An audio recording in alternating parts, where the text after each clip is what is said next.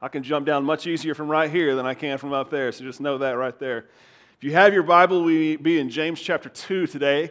If you're new here today, we've been going through the book of James. We're about in our fourth week in, and we're going to continue on up through probably spring break and just systematically walking through the book as he just kind of talks about the testing of our faith, what that looks like. And as I was thinking about that, I began to realize how much I hate tests. I don't know about you. I'm so grateful I'm not in college and high school or anything anymore or taking any more collegiate classes because I hate tests. There's nothing more stressful, I think, than knowing, man, I got this coming up. What's the teacher want? What's on there? I don't know about you. I remember for me in college, the worst test I've ever taken was philosophy. Anybody like philosophy in the room, like philosophy classes? There's something wrong with you. I'm just going to say right now.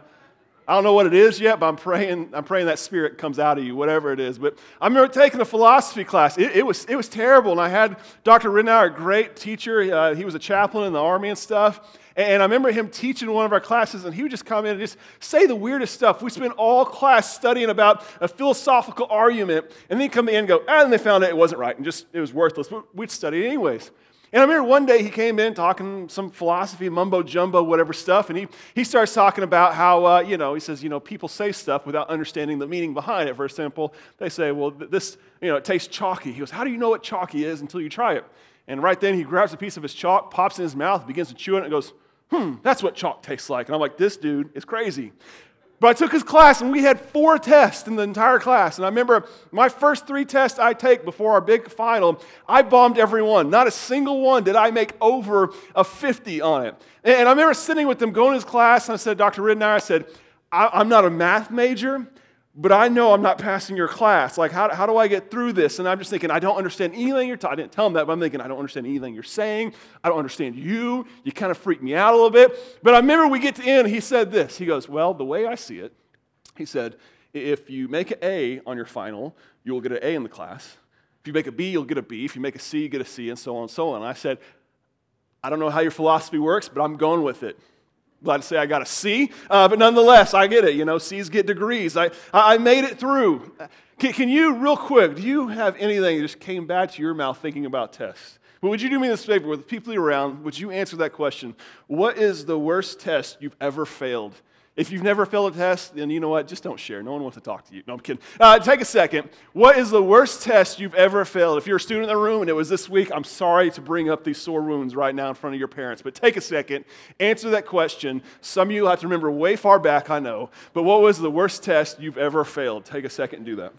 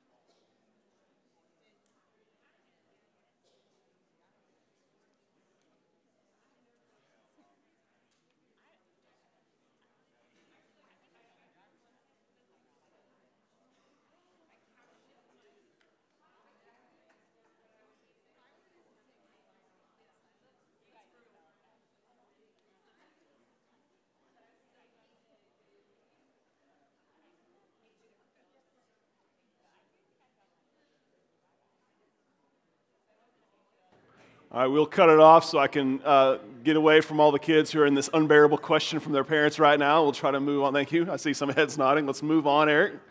Hey, as you think about the test you take, I have to ask you this question. Was it because you were not prepared for it? Was that the reason you did so terribly on it? Or because you didn't know what was going to be covered? Which was it, as you think about? I asked because, honestly, with this philosophy, guys, I didn't know anything. I didn't know what was going to be covered, none of it. I had college professors that it was a guessing game to show up and see what was going to be on the test. You had no idea. And then I had other college professors, like I think of one guy named Dr. McWilliams, who took like bib ethics and stuff like that. And he would sit you down before and explain exactly what was going to be on the test and give you a sheet. And guess what? That's exactly what was going to be on the test. And I loved it. And when you could sit and enjoy the class and stuff and everything. The connection I'm trying to make is this, is we've been studying through the book of James. And James kind of comes to this point of what's going to be on the test. James, I don't want to go and recap everything we've been through, but James is a book about any of you who are going through a hard time, and you're asking why. Like, why is this happening? I don't understand this. And so the first week he talks about how, man, hey, listen, difficult times, tests, and trials in life serve a purpose. And so what you're going through is not a waste. And then he goes into talking about temptations, said that trials and temptations are different. When you're going through difficult times, I get it, it's hard, but don't fall into temptation and then blame it on God whenever you give in to sin. That's not God's fault, ultimately. And he comes last week, we talked about, listen, if you need to know how to make it through life in hard times, you just need to follow the manual. You just need to read the book. The answers are in there.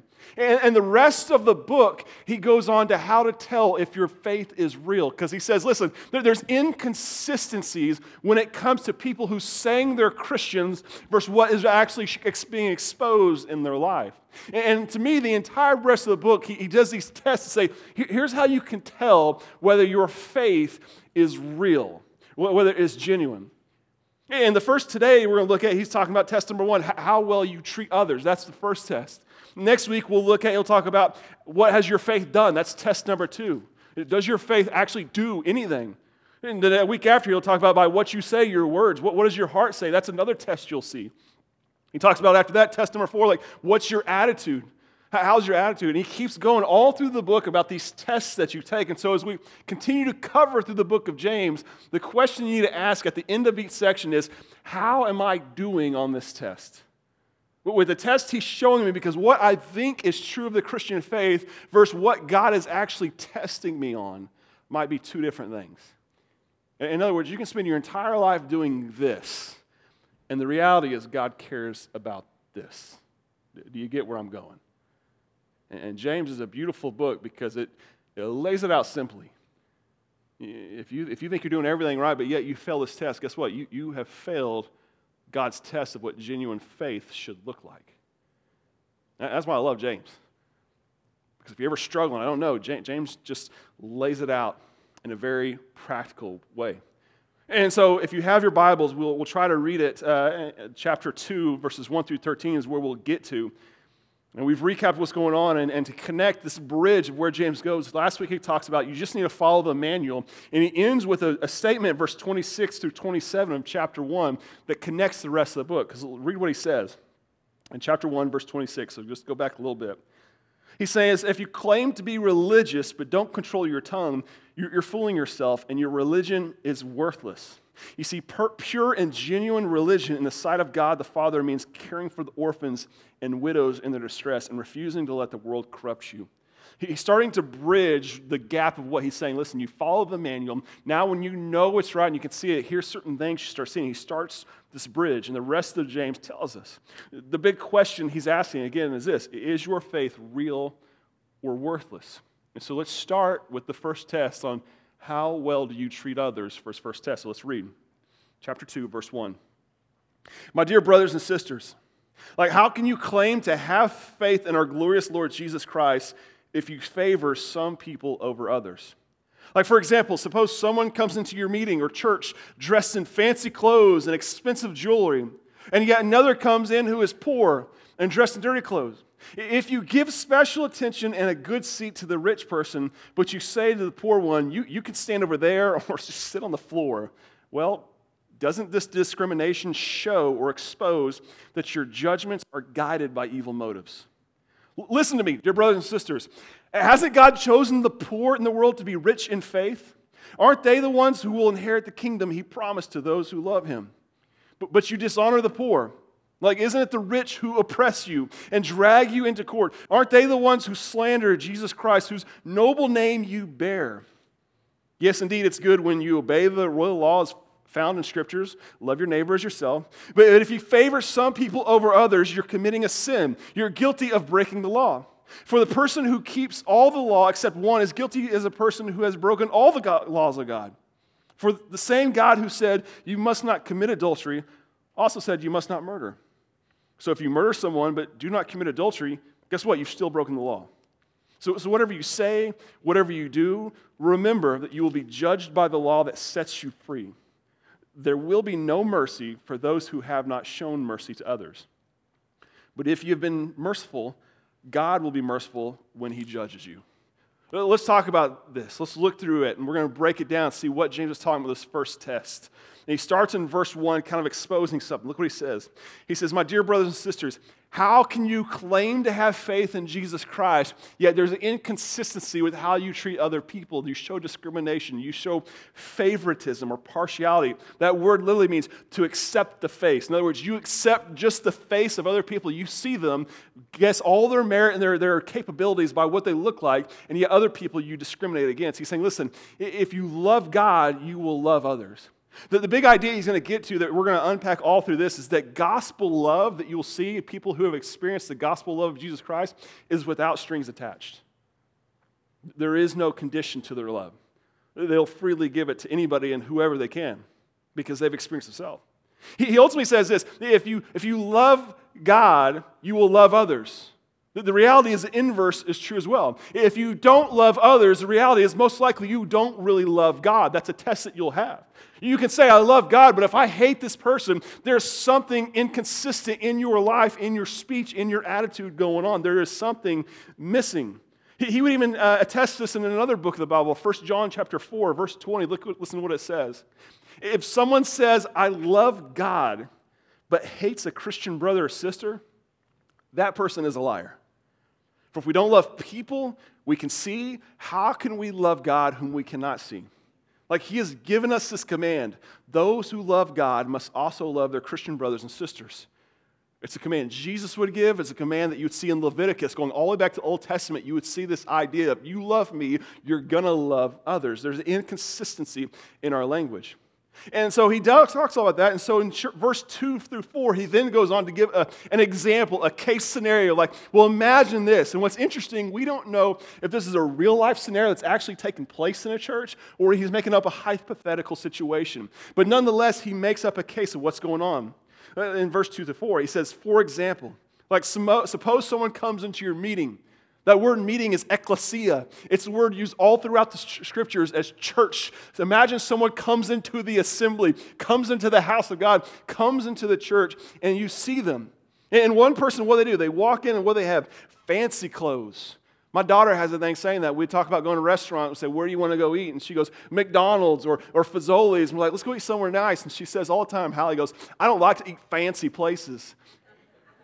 I said, what's fancy? She said, well, fancy decorations and when they put a napkin in your lap. I'm like, so I don't know if that's what he's talking about. He's talking about people who are dressed in fine linens and wore the nicest clothes. He even talks about those who wore gold ring. Literally, that means gold-fingered. It means they are dripping with swag. Sorry, let me take it to a different language. He is covered with bling. He's wearing a lot of jewelry that's really nice to wear, okay? I've just reached all age groups, I think, right there with that one. If you don't understand back in this time in culture, listen, people who wore fancy rings, nice jewelry, this was a sign of nobility, people who probably had power, prestige, even to the point that people would go and rent out jewelry to wear just to give the persona and belief that they were wealthy. If you don't think that doesn't happen today, you're fooling yourself. I have a relative that is a police officer down in Dallas, Texas, and he said it's fun to go to certain areas and he'll drive by and run the tags of all these nice Lamborghinis, Ferraris, and very nice cars. And everything comes back from rental places where people are trying to drive around and give the impression that they are loaded with money and they're somebody when in reality they're not. He says, listen, you come and see this person walk into the church and they're wearing the splendid, magnificent thing, and then someone else walks in that stinks. They haven't got the nicest thing. They are not well kept. They seem like they don't have 2 pennies to their name maybe. And yet you look at the wealthy one, you go, hey, here's the best seat in the house. This is where the heater goes directly on you to keep you warm during service, and it's closest to the coffee and the drink area. And the other guy says, hey, listen, here's a great spot on the floor. Why don't you go sit back there because we don't want to smell you and we don't want to see you. He says, listen, there is a problem there. You're paying attention to one and not the other. I love that term, to pay. Pay is literally to give something up. I'm paying something with the hope of getting in return. Understand this, the problem isn't their attire, it's what it symbolizes. The reality is he's saying this, like you see people who are wealthy and you think, man, how nice would it be if they would come here, man? So sometimes churches do this, man, if we could just get them to come to our church, I bet they would tithe well, man. I bet they, man, it'd be really nice to have them at our church. We begin to judge other people and look at them and go, man, they got a lot of problems. They got a lot of issues. Maybe they don't quite fit. And we begin to say, well, what do they have for me? I remember when Emily and I were fresh in college and we were talking about getting married, and we began to go look at rings. And as college kids, you don't dress nice anything. It's sweats and T-shirts, and good luck if you're wearing anything but a hat, right? And we go to a certain jewelry store. I'll remain anonymous in Oklahoma, and we go there and we walk in, and they did not give us the time or day. We literally stood there as people, person after person came in, and they began to help them with the jewelry and help them figure out what they wanted. And we stood there like, hello, ding, ding. And literally one lady finally comes and says, I'm sorry, are you looking for a restroom? We're like, no, we're wanting to buy an engagement ring. And they go, okay, and they set us aside. We got so frustrated, we got up and walked out thinking, man, we're not going to have any luck. And we went to another jewelry store across the street, and we walked in. They immediately saw us and came and said, hey, what are you looking for? We're looking to get married, and we want to look at rings. And they set us down. They said, would you like a Coke or a drink? Which at that time as a college kid, I'm like, yeah, free Cokes, awesome. And they treated us so nice and so much respect and just loved us. And we told them, said, well, we can't tell you how nice this is because we were just across the street, and they treated us so terribly. And they said, you're not the first time this happened. They actually said a few years back, a group named Boys to Men, which is an all-African-American group, came to Oklahoma, and they were dressed not in ways that they thought they should. And they walked into the store, and they kicked them out and said, you don't belong here. So Boys to Men, to show them, went across the street to this store and each bought about $500,000 worth of watches to show them up and called the local newspapers to tell them. I tell you that because we see this all over the place. People judge and see people, and we decide their merit by the way they look. And what's sad is it penetrates the church too. He's like, it has no place for this. We should never show or give more attention to people all because we hope to get something back in return.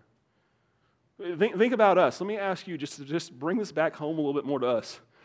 Like when it comes, let's just say in the church, the ecclesia, the assembly, who do you spend the most of your time with at church? Let me say it like this. Who gets the best of you? Like, who are the marginalized in our church? You might be good about going saying hi to people and doing the precursor of what I'm supposed to. I got your name, I shaked your hand, and I told you where everything's at, and I go back and do my life. But reality, do we treat the same way the people that we truly are close to, truly are tight with? Listen, understand this. When it comes to this, like no one should ever be alone at church. No one should ever sit alone. No one should ever be by themselves if we truly love them without condition. If I were to walk into a place, what would I want people treating me with? The same respect and dignity that I'd hope I give back to them. And he says there's inconsistencies. You see, I go back again. Why is that? Because gospel love is without strings attached. When you truly experience the love of Christ, there's something that penetrates and changes your heart. He says it shouldn't work. And so then he goes on in verse 5 and on and begins to give 3 different arguments on why favoritism is absurd. I love James. He does this a couple times. We'll see again next week. He uses just different kind of arguments. Like if you want to come where you come from a theological argument, come just from a practical argument, whatever it is. And he does the exact same thing here. He gives 3 different arguments. The first one in verse 5 through 6 is a theological argument. He says, listen, my dear brothers and sisters, hasn't God chosen the poor in the world to be rich in faith? He says this always, like, God doesn't pursue the well-to-do people.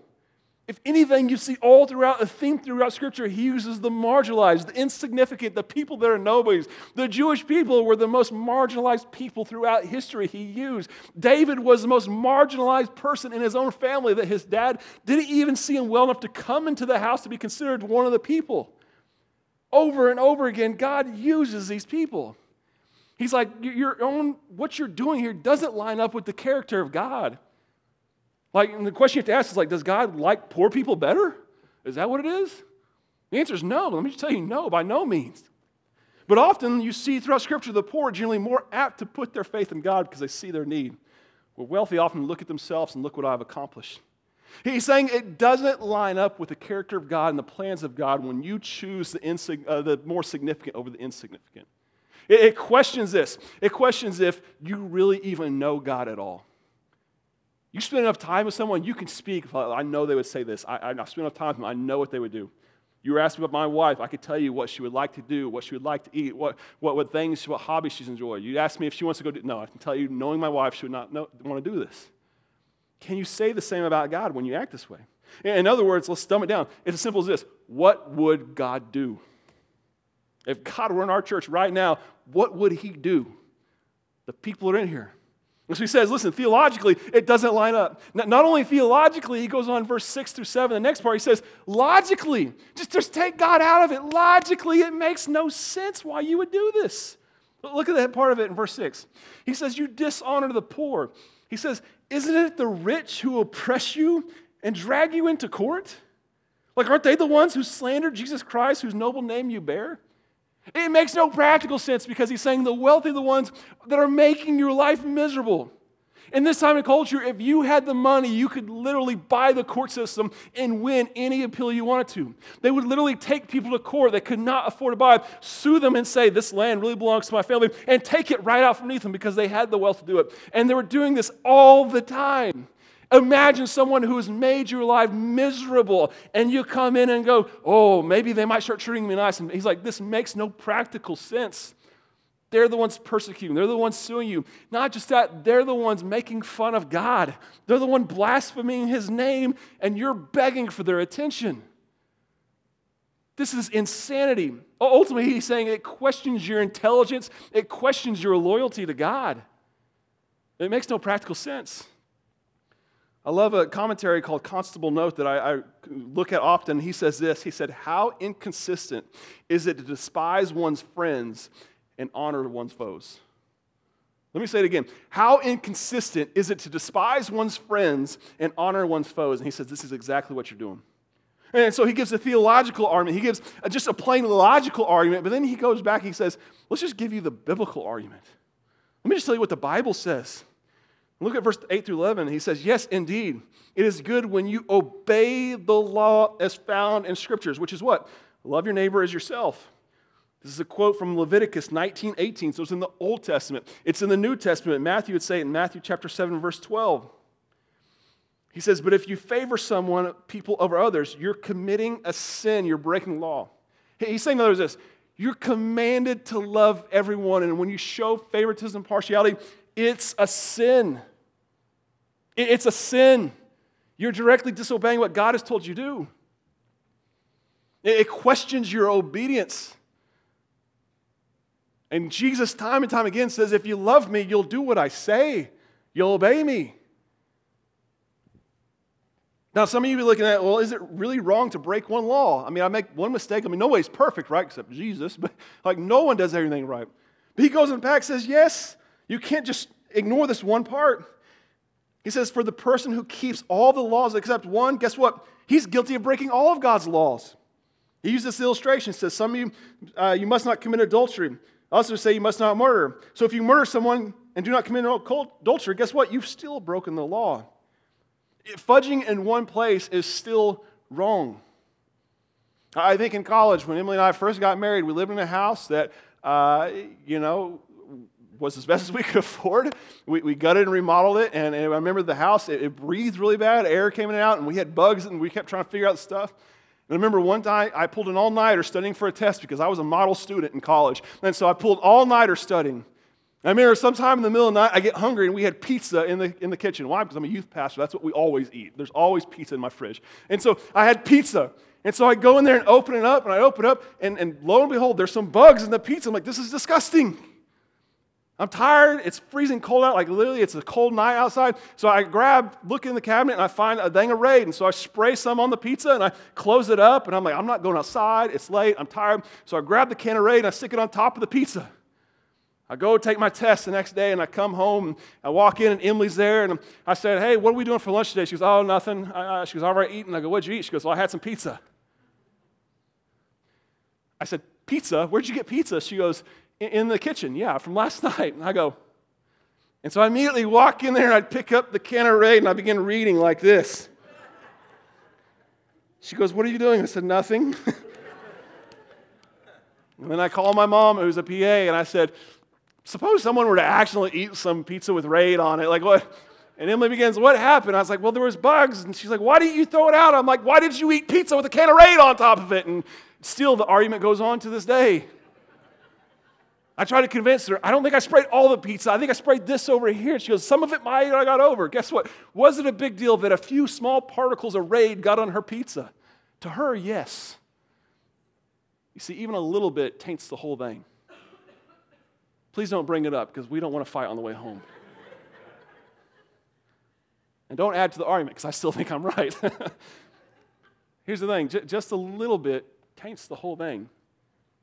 If I give you a piece of pizza and I'm like, it may or may not have got some spattle of a raid on it, would you eat it? You'd probably go, I'm good. It's just a little bit.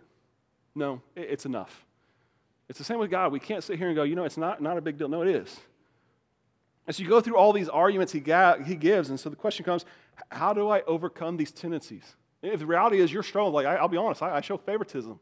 It's hard for me. I know I don't do what I should. Well, I love it. He continues to give a guide. The answer he gives in verse 12 and on is this, is you choose a better guide for your life. Look what he says. He says, so whatever you say, whatever you do, remember that you will be judged by the law. And so when you look at some practical application, here's the thing with choosing a better guide. Be guided by Scripture. Listen, when you don't know what to do, listen, what does God's Word say? So it says, love other people. Oh, okay. Love your neighbor as yourself. Okay. What does that mean? I would rather err on the side of doing too much than err on the side of doing too little. Go above and beyond. What does it look like to truly be obedient to Scripture? What it says. Let Scripture guide your habits rather than what you want. At some point, understand this, you're going to have to come to terms that what I want to do will most often conflict with what I need to do or what I should do. I still fight that sinful nature inside me. And so I have to say, what does Scripture say? How am I going to be obedient to it? I love, if you ever want to read a fun text, is Romans chapter 17, verse 14 through 25. Paul goes through this whole thing of the thing I want to do, I can't find myself to do. I keep doing the wrong thing. The thing I don't want to do, I keep doing that thing over and over. And I keep trying to stop doing the thing I don't want to do, but yet I can't find myself doing it. I want to do the right thing, but he says do at least 100 times, it seems, in that short text.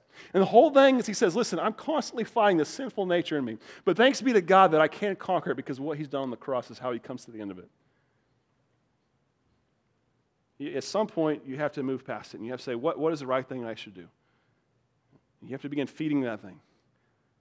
I can't think of my own life in a situation. I had this exact situation where I knew the right thing, what I want to do, but what I knew I should have done. When Emily and I went on our honeymoon, and our last day there, we had just enough money to go eat one last nice meal. As I'm walking by, there's people everywhere, and yet there's this homeless man sitting right there, and for whatever reason, he makes eye contact with me. I have $150 in my pocket for us to go eat, our last meal. We've eaten nice all week. I can't act like we haven't had nice things. He walks right up to me. I don't know why he walks past all these people and walks right up to me and says, sir, do you have any money? I just love a meal. In a moment's thing, I was like, I want to, so I told him, I said, no, I don't have any cash. Sorry, get away from me. And I walked off. And I remember walking off thinking, you know what, God will forgive me, it's all good. And I remember this text in Scripture that says, don't forget to show kindness to strangers because you never know when you're doing it, you might be entertaining angels. And it was that thing, I don't know what that was. I'm like, man, right there, I had an opportunity. I know God was using that to test me, to get my attention. And guess what? I failed that test miserably. Emily and I had been fine with McDonald's that day to know we had to give someone a meal, but I walked away from it. When you know the right you should do, follow through with what Scripture tells you to do. He says, not just be guided by Scripture, but look at the last part he says. He says, there will be no mercy for those who have not shown mercy to others. But if you've been merciful, God will be merciful when he judges you. He says, listen, if you've been shown mercy, you need to show the same amount of mercy. And let me say this, you need to be guided by grace. The same amount of grace has been shown to you, you need to show to others. You might say, well, how much is that? I don't understand. Listen to what Ephesians would say. Ephesians chapter 7, verse 2. It says, once you were dead because of your disobedience and your many sins. You used to live in sin just like the rest of the world, obeying the devil, the commander of the powers in the unseen world. He's a spirit at work in the hearts of those who refuse to obey God. See, all of us used to live that way, following the passionate desires and inclinations of our sinful nature. By our very nature, we are subject to God's anger, just like everyone else. But God is so rich in mercy, and he loved so much that even though we were dead because of our sins, he gave us life when he raised Christ from the dead. For he raised us from the dead along with Christ and seated us with him in the heavenly realms because we are united with Christ Jesus. So God can point at us in all future ages as examples of the incredible wealth of his grace and kindness toward us, as shown in all he has done for us who are united in Christ Jesus. God saved you by his grace when you believed. And you can't take credit for this. because it's a gift from God. Salvation is not a reward for good things we've done, so none of us can boast about it, for we are God's masterpiece. He has created us anew in Christ Jesus. Why? So that we can do good things that He planned for us long ago. In other words, you had nothing to offer God. There were absolutely zero strings attached. That there is nothing good before Christ that you had to say, God, look what I got, that He would want. But in His grace and His mercy and His unconditional love, He set it all aside and said, listen, I give myself completely to you, knowing that you have nothing good to give me in return. And showed us grace. And yet, when we don't show other people grace, it questions whether we've experienced that grace in our life. Or as Warren Wiersbe would say, Christian love means treating others the way God has treated me. Gospel love is without strings attached. And so let me just ask you, who have you loved without an agenda? Even friends that we're super close with, the reality is there's an agenda there. Let's be honest. I want them to show me the same kind of love. I want them to show me the same kind of thing. And the moment they quit, that relationship begins to die, doesn't it? Like, who have you honestly loved without an agenda? Here's another way to say it. Who has loved you without an agenda? Who has showed you grace and mercy and love in your life? Hopefully you can say Jesus Christ, but who else has been that model example for you?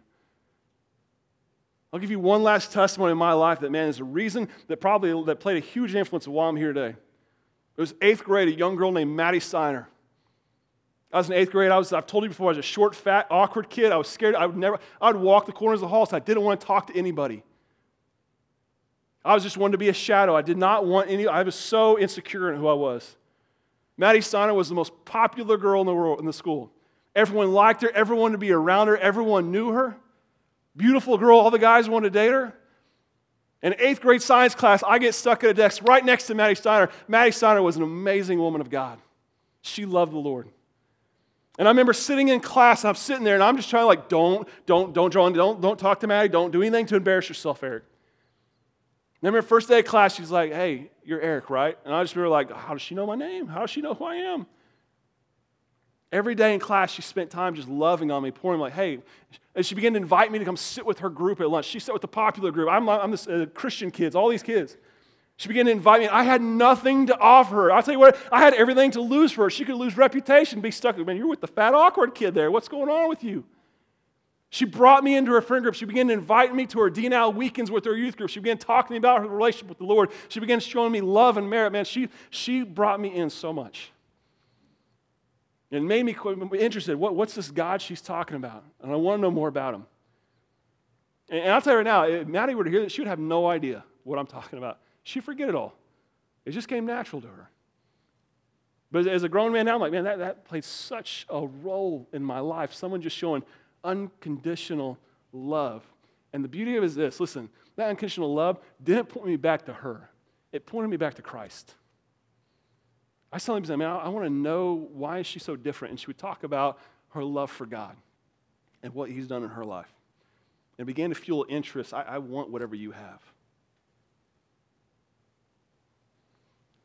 Now you got a 35-year-old guy standing in front of you today telling you a story about what a young girl did to him in 8th grade and just showed amazing love.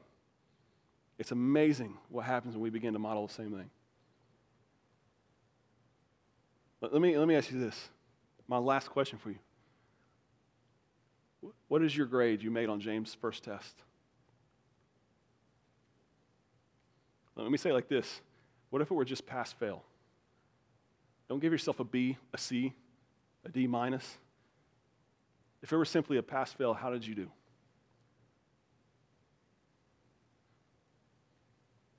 We have the best gift known to mankind the world's ever seen. It's a loving Savior that died on the cross for our sin, that showed us unmerited grace that we never deserved. And the only thing he ever asks in return is this: go do to others as I've done to you. And yet at church, we fail miserably. Church would look so much different if just people come in like, man, I don't know what it is, but there's something about those people. I walked in from day one. They've shown love that I can't even begin. It's palpable. I can feel it. When we point to Christ, man, what would happen? I believe baptisms would be happening every Sunday because people want what we got. It wouldn't be about us. I think people will be coming in droves. We wouldn't have to put advertisements in the community. Why? Because people want what we have. Not about us because what Christ has done in us, because we're living it out. When we say go and be the church, that's what it means. Go and live out what Christ has done in your life. And I think there's a reason James uses treating others as his first example, because that's the hardest one to get down. I can do a whole lot of stuff. When it really comes to loving others, that is difficult. But when you've really experienced the love of Christ, man, you finally get it. And so I just want to pray for you. If you've been convicted like I have, man, just say, God, use me. Just simple as that. God, use me today. God, use me next Sunday when someone comes, man. I'm going to show them unconditional love. Somebody in your life you have. Maybe today you need to experience that because you haven't experienced the love of Christ, and today you need to accept that gift. I pray that you do. Would you pray with me? Father God, I know you're good. I know you're loving, and I know, God, I know you haven't set up a test for us to fail. You want us to pass.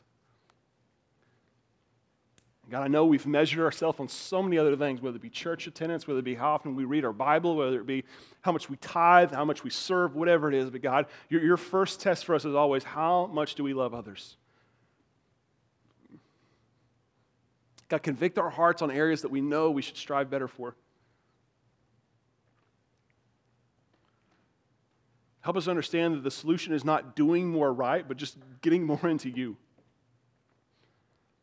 God, I know there's some of the sound of my voice right now that need to respond just from conviction of God. I'm going to give myself wholly to you. And we're going to have elders and their wives up front. They can maybe just need to come be prayed for. Hey, I'm going to step up to the plate. I'm going to start doing better on the test. God, I know there's some of the sound of my voice that this whole idea of just unmerited love and grace and favor is completely foreign to them, God. I know that. They have no idea how to do this because they haven't experienced you. And God, today might be the day they need to come and give their life to you, or maybe they've thought they've given their life and they just need validation. Hey, I just need prayer to understand this grace he's talking about more. God, I pray that they would get up and come talk to someone that can help them. God, help us to be a church not known for what we do, our programs, our activities, me, Grant, anything. But God, let us be a church that's known for you. I pray at the end of my life, people would not talk about me like Maddie Steinerman, instead point back to you and say, you know what, I know that Eric pointed me back to Jesus. God, I pray that my life would do that. Help me to do better, God. God, I thank you most of all for loving me even though I still fail. Help me just accept your grace daily. In Jesus' name I pray. Amen. Maybe you need to respond. If you do, we got elders, we got JD and Amy, they're up here. They'd love to pray with you. We got Bradley over here. We got Pete in the back. We would love to pray with you, encourage you, introduce you to my friend named Jesus. He's an awesome guy. And so if that's you, I encourage you to come talk to one of us. Discreetly walk around. You can go to the back and talk to Pete, whatever, but don't be ashamed to get up. And just respond. So with that being said, would you stand and let's sing together. If God's leading you to respond, I pray that you would do that. I'm caught up in your presence, and I just wanna sit here.